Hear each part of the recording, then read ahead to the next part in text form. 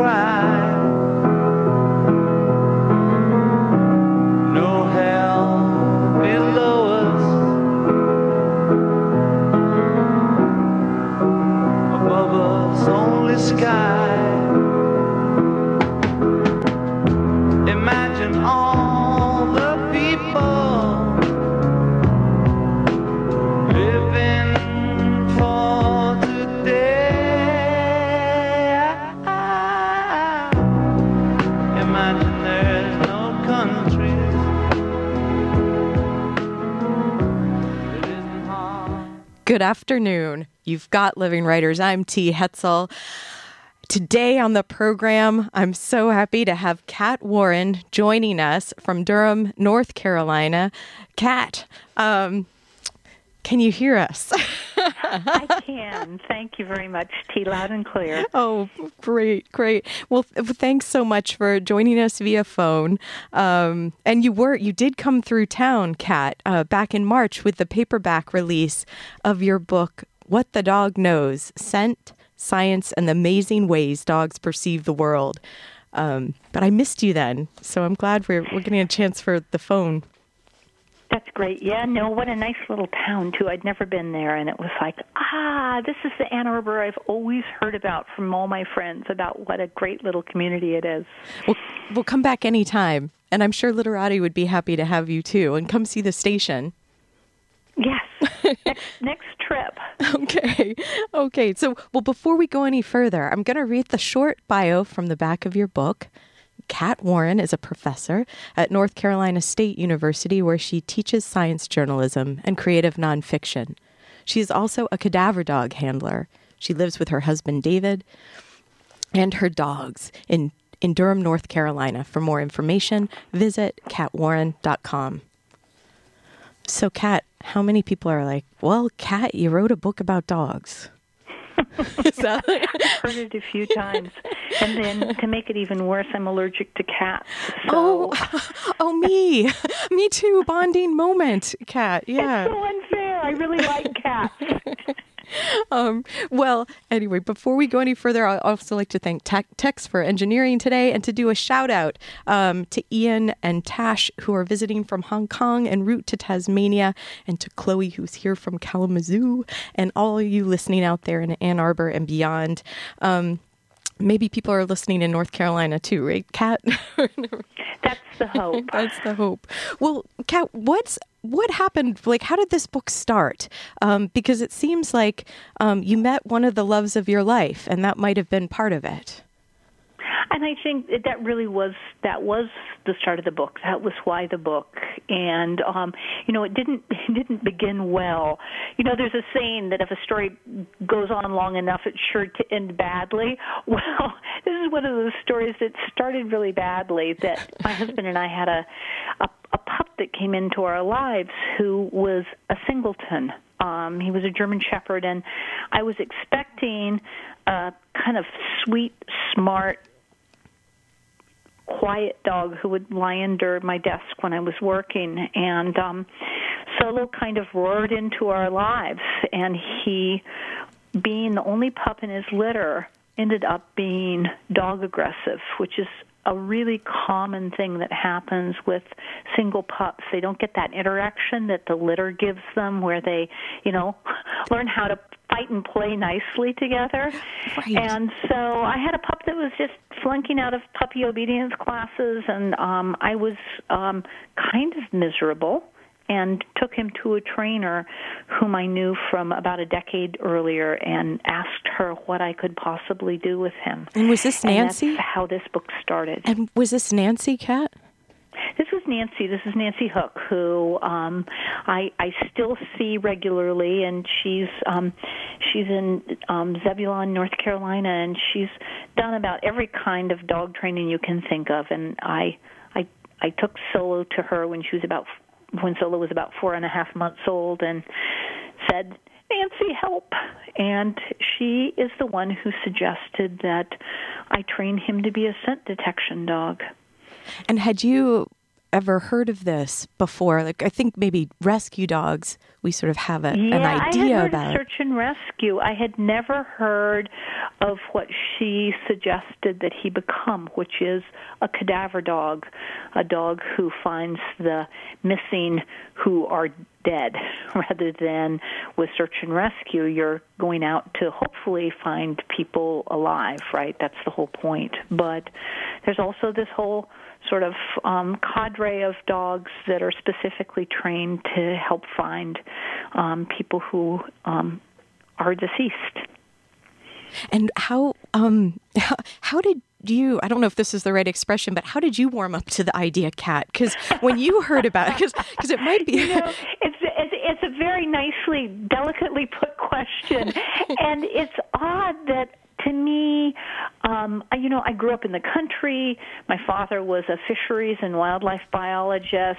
The idea of doing this didn't sort of inherently gross me out. And also, I had been a newspaper reporter prior to becoming an academic, and I had covered cops and courts, and the whole idea of doing this work didn't either frighten me or make me, think of horror movies. Instead, to me, it was sort of like, that's intriguing. Yes. And I like how as you're starting to tell us the story in the book, Kat, you say that Solo, this was a way that he could work and be part of something. You both could be, but he didn't have to be sort of a team player, because sometimes in some of these other avenues of search and rescue, the dogs are more together, whereas this is that correct, more individual in some ways? Yeah, and I think that, it's interesting that when cadaver dogs are working, they're actually working very often in kind of separate sectors. So they're clearing areas, and then another dog might come in and clear the same area. But in a way, it's important that you ultimately have a dog that's not going to jump on and attack every dog it sees. And Solo learned, that was part of the joy of teaching him this nose work, is that it gave him a real outlet and a real way to concentrate, instead of thinking either that dog's going to attack me or I want to attack that other dog, right? Right. So give a person with a problem a job and say, go do that, and it's a great outlet. And the same was true for Solo, is that it gave him a place to put his brains and his energy and his good nose. And that's the thing with all working dogs, isn't it? They need a job. They need something to fill their mind space and their energy. And I think that's so true. And I don't think that, in terms of giving a dog a job, quote unquote, I think there's so many things that you can do with dogs that help fulfill you and the dog, right? There are ways that you can work together. There's a whole sport now called canine nose work. That basically works sort of like agility or obedience, right? They're competitions, and the dogs go out and they're not finding drugs or bodies, but then again, what they're doing is they're using their nose to find something they're trained to find. And in this case, for this sport, they use stuff like the smell of carnations, right? And and they'll hide a Q-tip with a little carnation essence on it, and the dogs, it's a competition, right? And it's a great outlet for dogs that lack confidence or may, have a lot of energy they need to run off. That's actually, I feel like you've just done a public service announcement too, as like a new thing I do love watching dogs do nose work, and to tell you the truth, this entire area is kind of burgeoning, and part of the reason it is that, for some people, being in the obedience ring for a dog just puts them face to face with other dogs. It doesn't build their confidence or agility. Dogs are sort of getting hyped up and running past each other, and that can cause problems. But for this particular sport, the dogs again work separately, but they really get to use their brains and noses. So, yeah, I love it. And so Kat, with I feel like maybe we could talk a little bit about how long did it take you to because you had Solo from when he was it 9 weeks, or how old was? Yeah, he was. We got him when he was about 9 weeks old, and when he was 4.5 months old was when I took him to Nancy, and then I started training him to do this, and it was the first time I had done something like this, and so it was very new to me, and so it took some time. But when he was about 1.5 years old, I was really fortunate to get hooked up with the canine sergeant of our local police department, who invited me to come train with their canine unit because they didn't have a cadaver dog. And he said, just come on down. And, quite literally, it was the beginning of a really lovely relationship with him where I still train with him, and he's taught me so much. And this is Mike? Kat? And he's retired now, but retirement just means that he's training more dogs than ever. So this is Mike, is it, Kat? Yeah, Mike Baker. Yes. I'm struck in your book by the sense of the national community, like the trainers, the handlers. Yeah, it is. It is. What happens when you start something that becomes a very serious new hobby, and I call it a hobby because that really, I don't do it as a living. I'm very serious about it, but when you are learning a new skill, and it just opens up a world of people that you didn't know about, right? Right. And opens up a community of people that in this case, that I ended up falling in love with a lot of them. Not all of them. I mean, it's not a perfect world.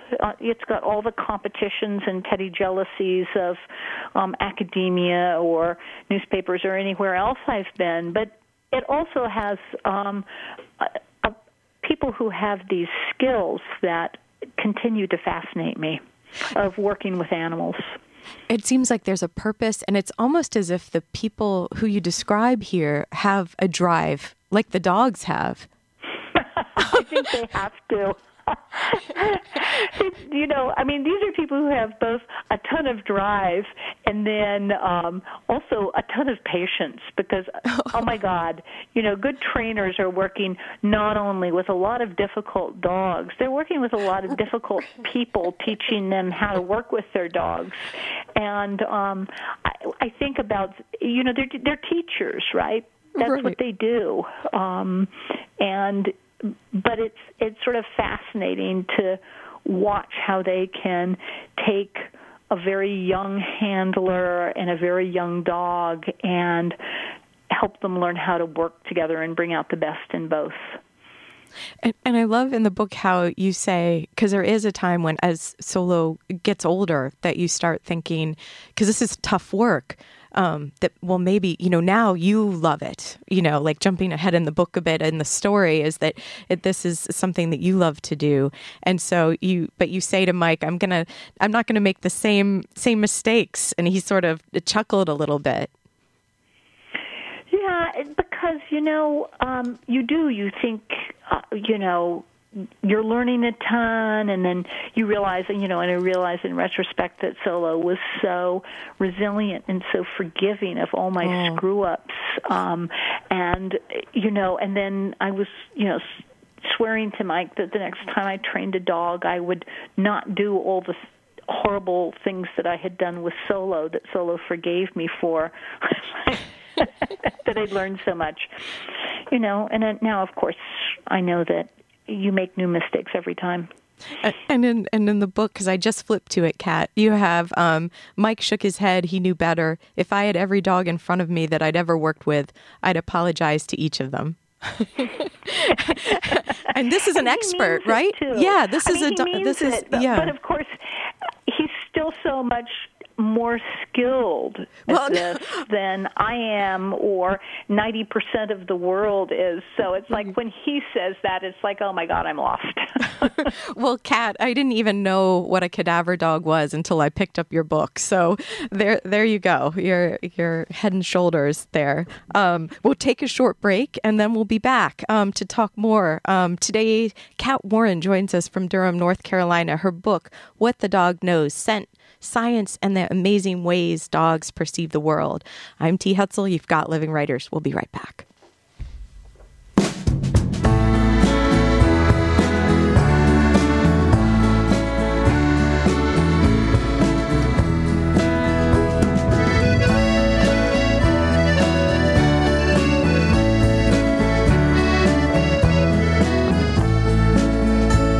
When it's gray in LA, I sure like it that way, 'cause there's way too much sunshine around here. I don't know about you, I get so sick of blue skies wherever they always appear. And I sure love the sound of the rain pouring down on my carport roof made out of tin. If there's a flood, then there's gonna be mudslides. We all have to pay for our sin. And I suppose that they'll close canyon roads and the freeways will all start to clog. And the waters will rise and you won't be surprised when your whole house smells like a wet dog. When it's gray in LA, it's much better that way. Welcome back. You've got Living Writers. I'm T. Hetzel. And if you just are tuning in, I'm glad you did. Today on the program, Kat Warren is here. And Kat, thanks for picking the songs for today's show. Oh, you're so welcome. I love Loudon Wainwright, and I love that song. And for some reason, that's one of my road songs. Yes. I've got the dogs smelling like wet dogs in the back. And it's just, from the time I lived in California, I just, it's one of those songs, I know every word to it. And, I have not heard it before, and I was just laughing at the smell of wet dog. I was like, oh, that's perfect. So thanks, Kat. And now we can picture that it's one of your road trip songs. And you're on the road a lot with this hobby of yours or this passion of yours. I was, solo retired, and so there's been a little bit of a hiatus in some of the travels. But, of course, with the book, I'm traveling again. So, there was a lot of road time. And even with training now, I still, I'm on the road a fair amount.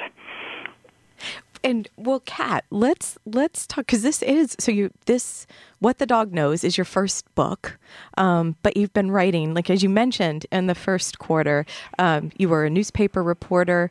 How did that influence, do you think, like your way of approaching this book? Did it? Because I know you teach science journalism and creative nonfiction.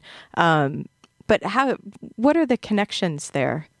I think the connections are that I loved being a reporter. I was a reporter for about a decade, and probably would have still been in it if if it hadn't started to, as we all know, sadly, go downhill. And so many of my friends are out of work these days.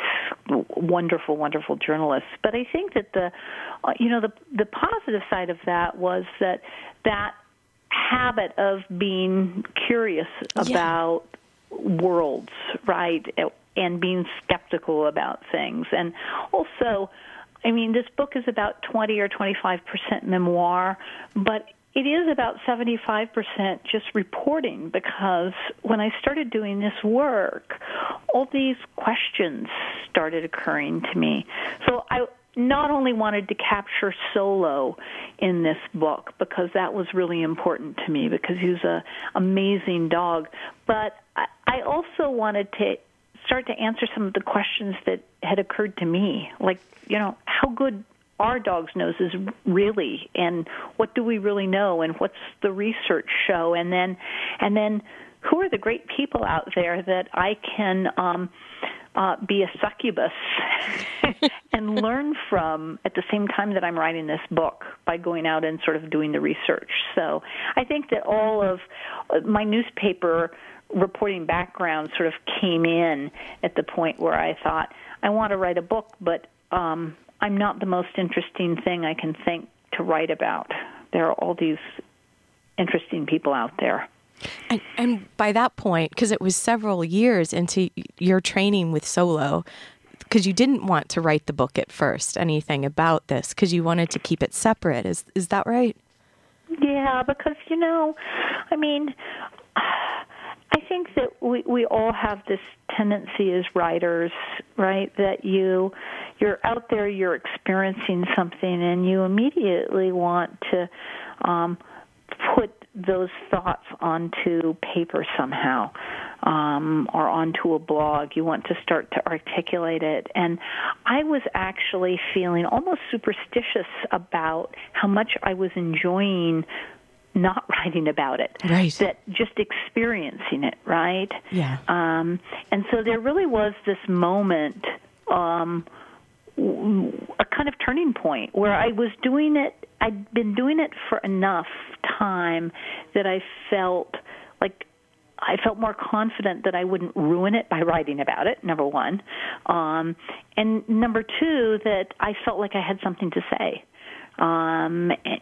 Because for several years I was just so in learning mode. So I think that there was that, and then Solo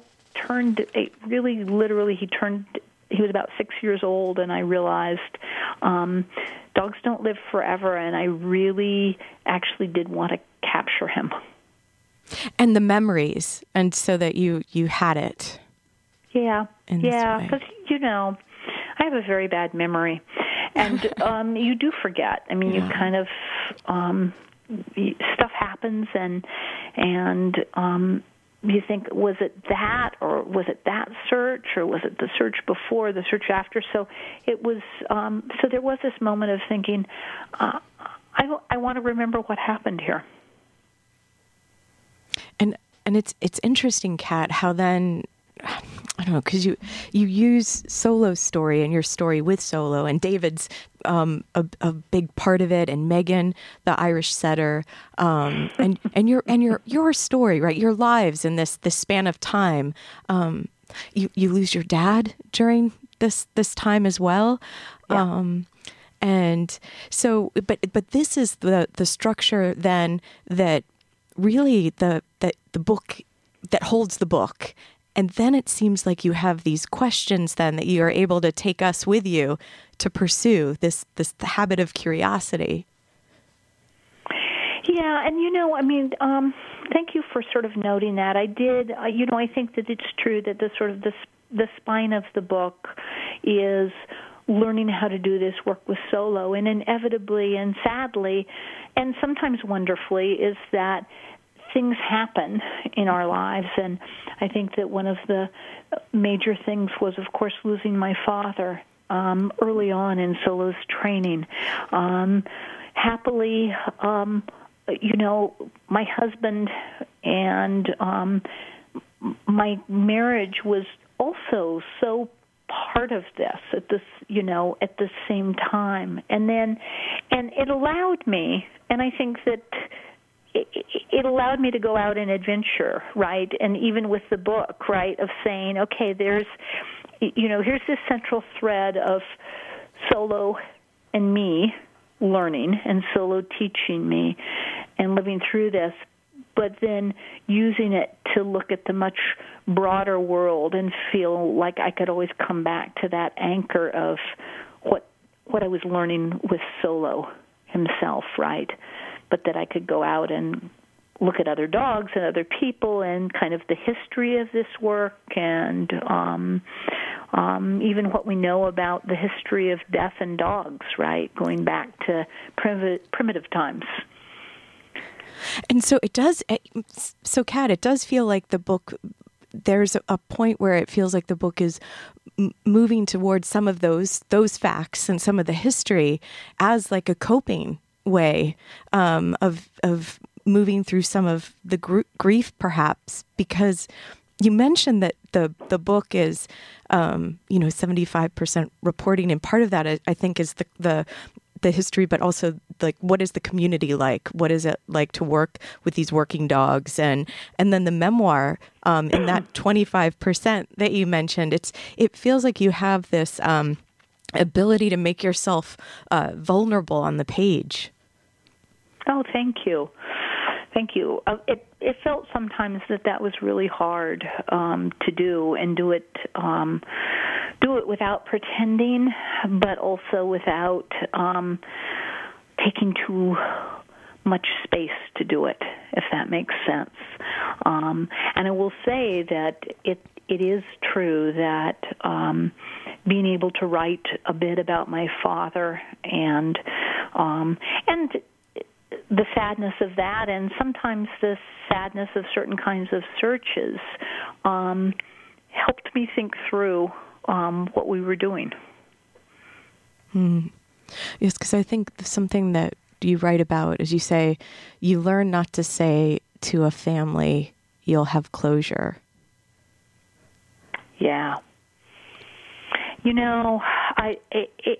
I learned this more and more and more and more. I mean, when people aren't found, there just can't be resolution. And I realized, for instance, there are these two teenagers lost off Florida. These two kids who went out in a boat, and that's several weeks ago. And I know that the families are still out there searching and trying to find them. And as long as they don't have them, they don't have resolution. It's a bit like this airplane that went down, the Malaysian airplane, right? And in a piece of what they think is, most likely the plane washing up on Ile de la Réunion, but people still going, wait a second, that's just a piece of the plane, right? So you do learn that that there's no such thing as closure. And Kat, it seems like, so you mentioned Florida. So when because in the book you describe how when you and Solo were starting, you had started watching that evening news, and saying, oh, now I'm watching the top of the news. Whereas before I used to say, why does it always have to start out with, the terrible things? And then you found yourself sort of listening and kind of wondering if they were going to call, I mean, law enforcement, to ask, because you're a volunteer. This is, as we're talking about this, maybe to make that clear.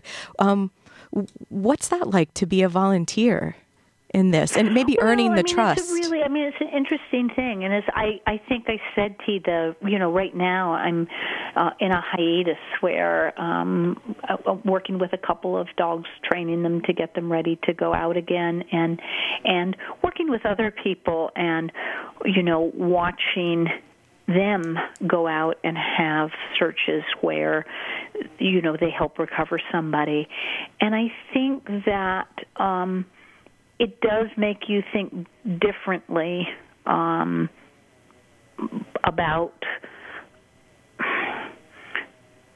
law enforcement, about missing people, about it. It makes it very, very concrete. And as a volunteer, it wasn't a given that I would be called for any particular search. And as a matter of fact, I didn't go out frequently. Solo and I probably went out 7 or 8 times a year, even though we trained constantly. But it certainly made me hyper aware of what was happening out there in the world. And it almost changed when you looked at the landscape, for example. Like if you're driving down the road, you would see it differently because of the information that you start gathering and learning for the next time you would have gone out with Solo. Yeah, I do, and I do look at it differently, and I still do. Partly because one of the ways you need to think about it is that you always want to be sort of ready, and you want to think about the different kinds of searches you might do, and you look at various kinds of terrain, and you start to think, now how would I get down that bank with the dog, right? Yeah. It's a very oddly practical kind of thing that happens. Being in the world. If I were to search this area, how would I do that? And where would I start? And how could I make me safe and the dog safe, right, and yet get the job done? And I think that all of those things become ways of looking at the world. I mean, I don't look at the world and go, oh, my God, this is a dangerous place and people disappear every day, because that's not quite true either. But it is a world where you look at it and you think, stuff happens, and this is a landscape that I've grown to both love and to also kind of know that it can be a very, very difficult kind of place to search in. North Carolina is kind of like a rainforest, much of it. Yes. It's got everything, doesn't it? The swampiness of it, the rivers, the mountains, yeah, the ocean. Kat, we're going to take a short break, and then we'll be right back to talk some more. Today on the program, Kat Warren joins us via phone from Durham, North Carolina. What the Dog Knows: Scent, Science, and the Amazing Ways Dogs Perceive the World. I'm T. Hetzel. We'll be right back.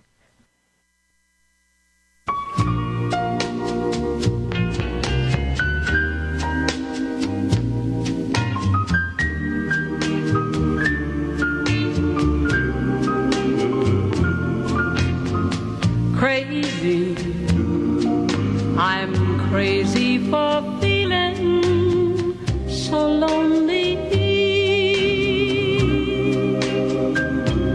I'm crazy,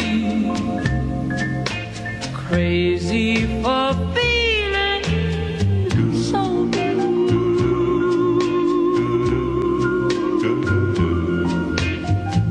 I knew you'd love me as long as you wanted, and then someday you'd leave me for somebody new.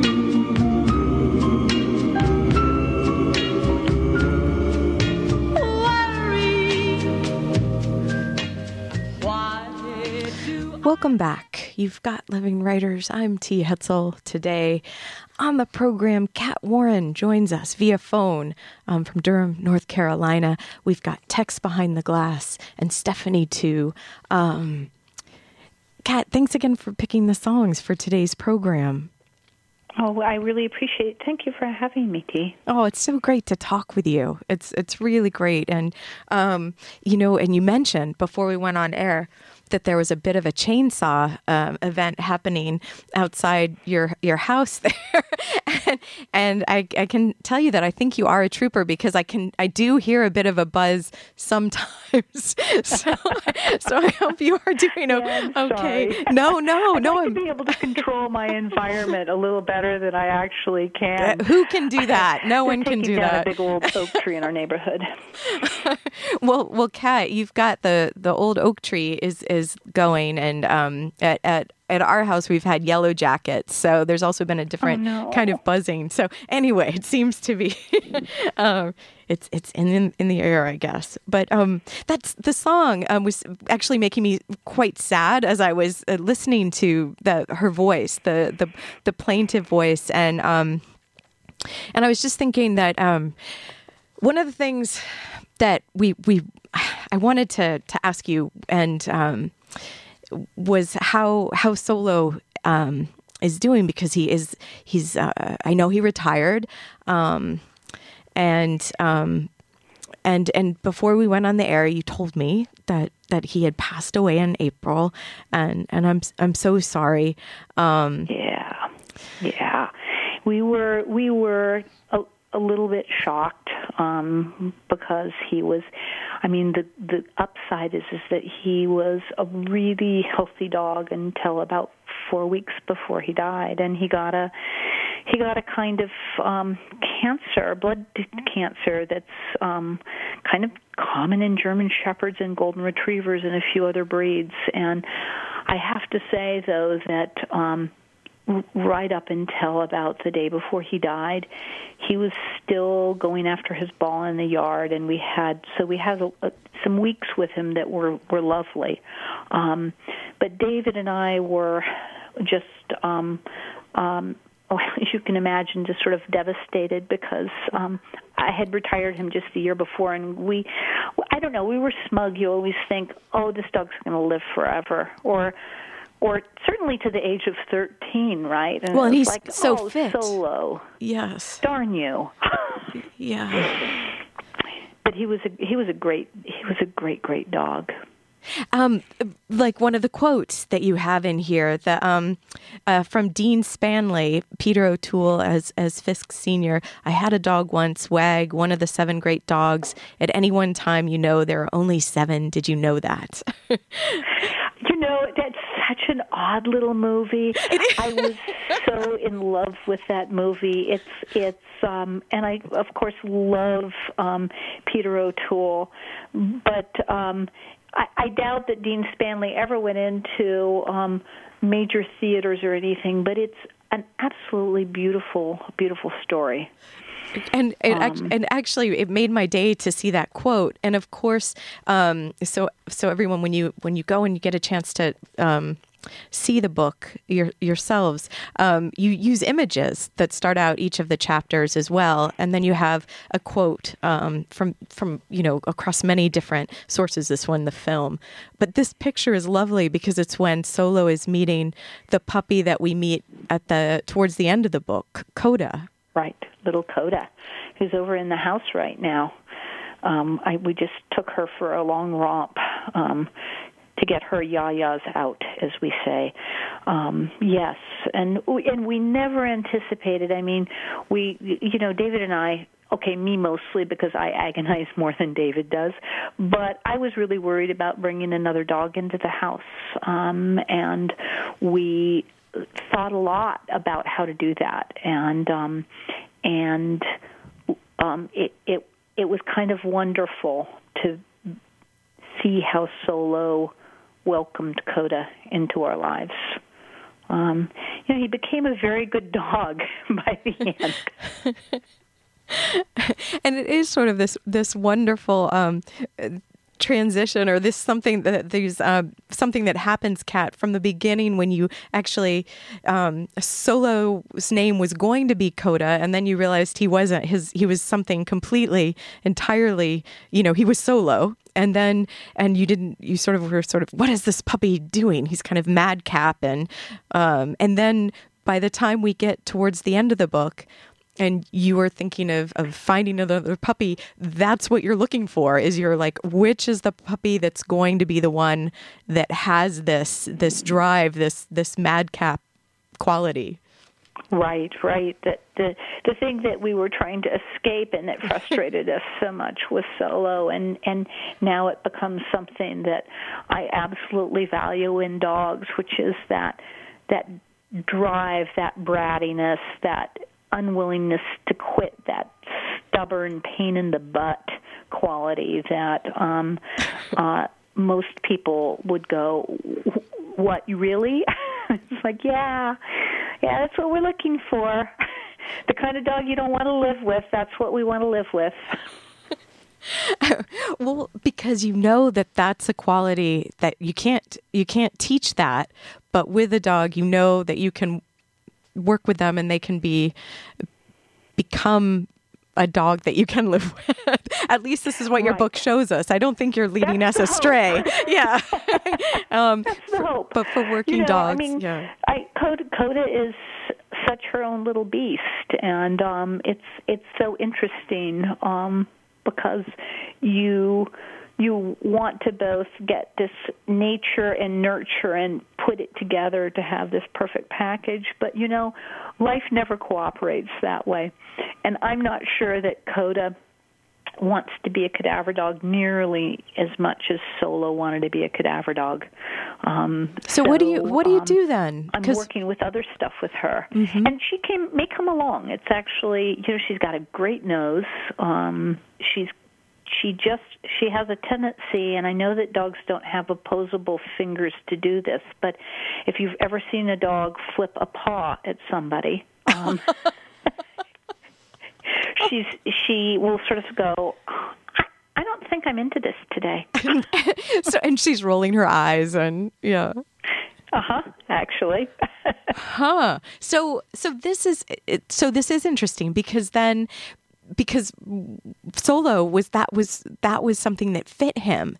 And I guess we learned that in the book. And so now you have to sort of find the thing that might fit the two of you. Because it is a new relationship. And I think you talk about second dog syndrome or something. Or I don't know if you say syndrome. I think I made it more melodramatic then. No, you didn't. No, you have it exactly right. Yeah, no, it's second dog syndrome. And yes, and we have it in spades with Coda. It's very funny and interesting and frustrating of going, and dogs are not people, dogs are not children. But if you have the same kind of analogy, of a parent who wants their child to be a brain surgeon, and the child says, actually, I'd rather, act in a Shakespeare company, right? And you go, wait a second, I have plans for you. Right. But then hopefully everyone's ready to go to the stage. That's right. And so you also were saying just before we started, Kat, that you've got a new member of the family. Yeah. And I asked David the other day whether it was just insane because we're going to start school in like a week and a half. And don't say it. Don't say it. Pretend we like just got a 18-month-old German Shepherd male. His name is Jaco, and he is an intense dog, and he's I think he is going to be very lovely, and I think that he's going to make a fantastic search dog if I can keep up with him. He's a dog that, like Solo, has a ton of drive, and thinks that he kind of comes out of the house raring to go and going, what's that? You've moved that. Oh, that looks like a person out there at the end of the driveway. Maybe I should. I'm going, oh my God. So you've got to get him in the training then. Yes, he has to have foundational training. He's got to have more obedience. What he has is all of those drives that I talk about in the book, that genetic propensity to just want to roar out of the starting gate, right? So he's got those energies, and he's also got that already, even within 2 weeks, kind of looking at you saying, what's the game? Tell me the game. I want to know what the game is, right? And that's exactly what you want. You want a dog that's both doing that and then saying, you know what, I'm going to leave you and go across this field to find the thing I'm looking for because I know that that's part of the game, and I don't mind being away from you as long as it takes to, solve this problem, and then I'm going to come back and I'm going to grab my toy from you because I've done a good job. That sounds like a beautiful thing. It is a beautiful thing. I love watching dogs that both, and it's not looking. I've only had him for 2 weeks, and I don't know if I'll ever have another dog like Solo. Dogs like that can really be sort of once in a lifetime. But what I know is that when you see a handler and a dog that have that relationship, that where they work together but separately, it's kind of a wondrous thing, I mean, we see this with border collies that herd sheep, right? And they're like way gone up the hill. The sheep herders at the bottom, and the dog is going, wait a second, I think there's a sheep off there that I'll be back in 2 minutes. Right. Oh, well, Kat, let's take a short break and we'll be right back. Today on Living Writers, Kat Warren joins us from Durham, North Carolina. Her book, What the Dog Knows, Scent, Science, and the Amazing Ways Dogs Perceive the World. I'm T. Hetzel. We'll be right back.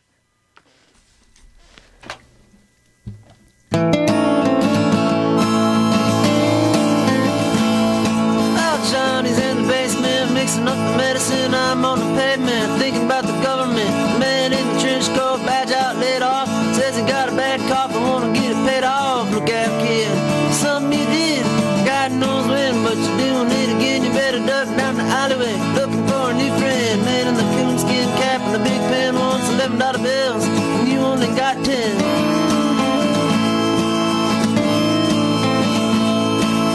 Maggie comes feet, foot, face full of black soot, talking at the heat, put plants in the bed, but the phone's tapped anyway. Maggie says the men say they must bust in early May. Orders from the DA, look out, kid, you're gonna get hit. Walk on tiptoes, don't try no doors. Better stay away from those that carry around a fire hose. Keep a clean nose, wash your plain clothes. You don't need a weatherman to know which way the wind blows. You've got Living Writers. I'm T. Hetzel. Kat Warren is on the program today, joining us via phone from Durham, North Carolina. Kat's book is What the Dog Knows, Scent, Science, and the Amazing Ways Dogs Perceive the World. Now out in paper with Touchstone, Simon & Schuster.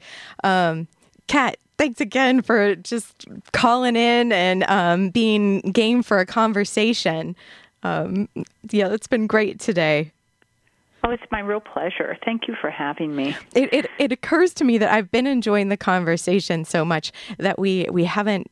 Would you mind reading a little bit from What the Dog Knows?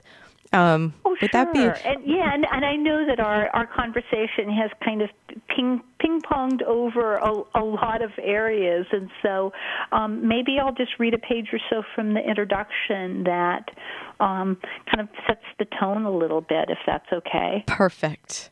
Okay. I've grown more comfortable working with the dead, with parts of them, really.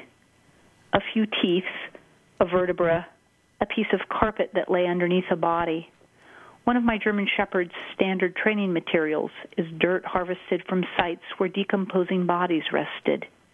Crack open a mason jar filled with that dirt, and all I smell is North Carolina woods, musky darkness with a hint of mildewed alder leaves. Solo smells the departed. Solo is a cadaver dog. I occasionally get a call asking for our services when someone is missing and most likely dead. People have asked me if Solo gets depressed when he finds someone dead. No. Solo's work and his fun begins with someone's ending. Nothing makes him happier than a romp in a swamp looking for someone who's been missing for a while. For him, human death is a big game. To win, all he has to do is smell it, get as close as he can to it, tell me about it, and then get his reward, playing tug-of-war with a rope toy. I never thought death could have an upside. I certainly never expected a dog to point that out to me. Since I started training and working with Solo 8 years ago, he's opened a new world to me. Sure, some of it is dark, but gradations of light filter through so much of it that I find it illuminates other spaces in my life. Thank you, Kat. Thanks for reading that. That was a wonderful way to frame what we have been talking about. Hearing that again, now having finished the book and speaking with you, it's interesting to see where the threads are starting already within those opening lines. Could you talk a bit about what you like about creative nonfiction? Because we have talked a little bit about your background in the newspaper world, but writing this book is really something different. Yeah, and I think it is different than newspapers and reporting, and I think that the lovely thing about writing creative nonfiction is that it pulls together such a massive amount of material where you're trying to do some things. You're trying to tell the truth. I mean, one of the things that was really important to me with this book was to capture the reality of this work without having it sound in the least bit tabloid journalism, if that makes sense. Yes. In other words, much of this work, to me, there's kind of a basic biology to it, and the issue of, for instance, finding bodies isn't what the work is really about. And so, to me, part of the challenge of this book was to capture my relationship with Solo, to capture my relationship with, my husband, the world around me, and also with the people that I learned to work with in doing this work, right? And then, too, that part of it, that there's so much that we don't know. So for sort of the science part of it, trying to go out and figure out what it is we know about the science of scent, and also what the limits to our knowledge are. And in a way, all of those things were, sort of simultaneously on the table to try to write a book that read well without pandering and without being too sentimental about dogs, because I adored Solo, but he wasn't magic, right? Dogs aren't magic, and we can do a lot of harm sometimes in making claims about what their capacities are when we don't actually entirely know, right? And so all of those things sort of drew me in all at once, to be able to say there's joy in this work at the same time that it is also can be depressing and dark and filled with tension, right? And dogs can be amazing and wonderful at the same time that they're fallible creatures, just like humans are, right? And that there's something deeply special about our relationship and something unique about our relationship, but that we have to also be willing to look at that relationship with a kind of hard eye and make sure that we're not allowing that relationship to create problems out in the world where innocent people can go to prison because we want to believe that our dog couldn't make a mistake.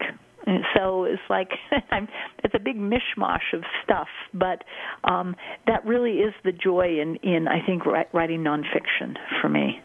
And the questions and trying to put things next to each other to show the relationship too.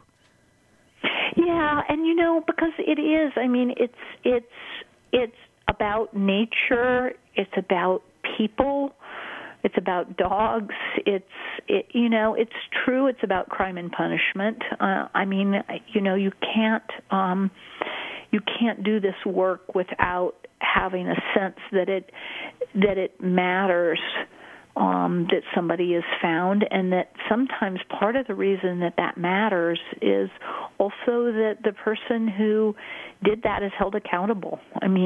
All those things are always kind of part of it, you know. And then there's just the sheer joy of working with dogs. And the fact is that for Solo or for any dog that does this work, it is a pretty big joyous game.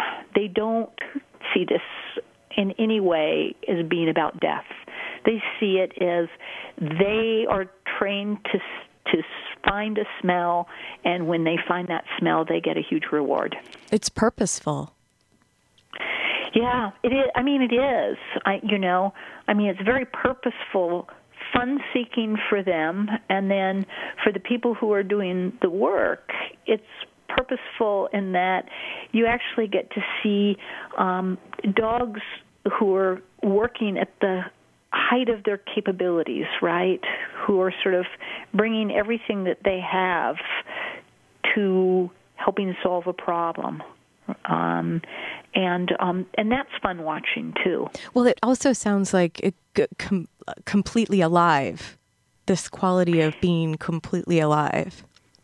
It's true. It's true, and it's as an odd thing to have that happen around somebody's disappearance and death. But the ultimate fact is that when people do die and they do disappear, and if it's a dog that can help in resolving this, although it always, as I say in the book, it always takes a huge team of people, right? And it's never just a dog and a person, solving the mystery, right? It is a vast array of skills that are brought and of people who are brought to the table to try to do this. But I think that it is a really wonderful thing to witness when very well-trained dogs do this work. And do you feel when you're, Kat, when you're writing, do you feel like there's something that when you're making a book like this and drafting it, maybe putting the pieces together, your use of images and the research, how it's woven within the narrative, are those times where you're feeling like you're also firing on all cylinders? Yeah, but I hate to write. Well, writing is hard.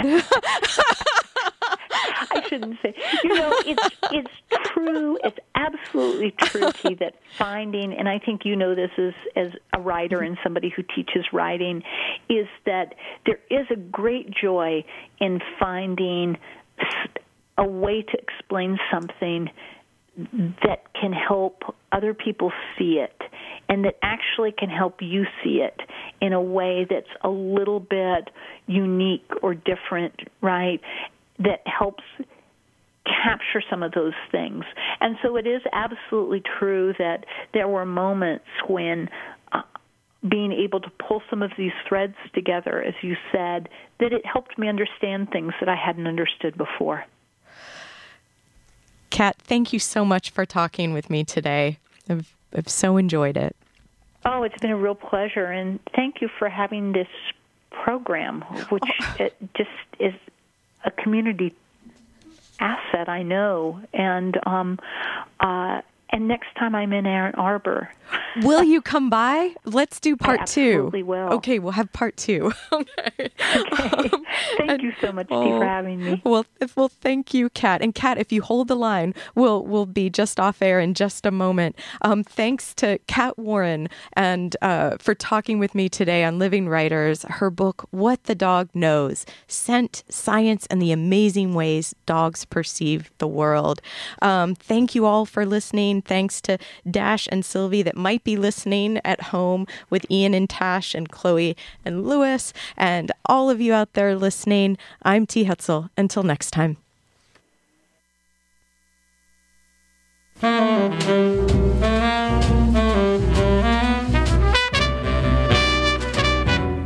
You'd be so nice to come home to.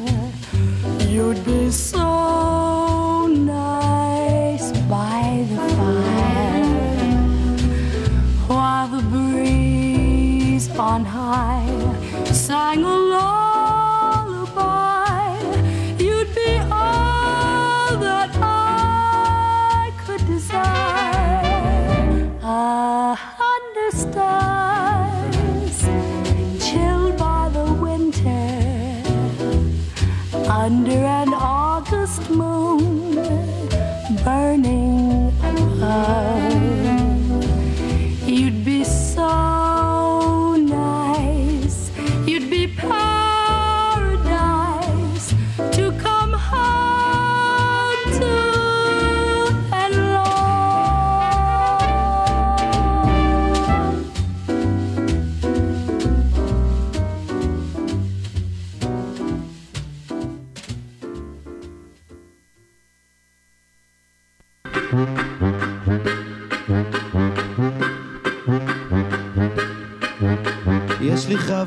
A free Mediterranean cruise? Yes, you heard right. The travel department of WCBN came up with yet another great deal. Jaffa Jive, a 60 minutes musical cruise in the eastern basin of the Mediterranean every Sunday between 12 and 1 p.m. The cruise starts at the ancient port of Jaffa in Israel, and from there it sails north to Lebanon, Turkey, and Greece, and then south to Egypt, Morocco, and Algeria, and many, many other ports. In each port, we sampled the best of the local music, traditional and new, old and modern. Jaffa Jive sets sail every Sunday with its captain, Ilan Rosenberg, between 12 and 1 p.m. on WCBN FM, Ann Arbor. כמו בפרסומות, והיא לא עסק מסטיק, וריח של מנטול, והיא מורסם מפלסטיק, תופסת את הכל. היא שמה גרביונים. You are listening to WCBN FM. It's time for La Explosión Banda.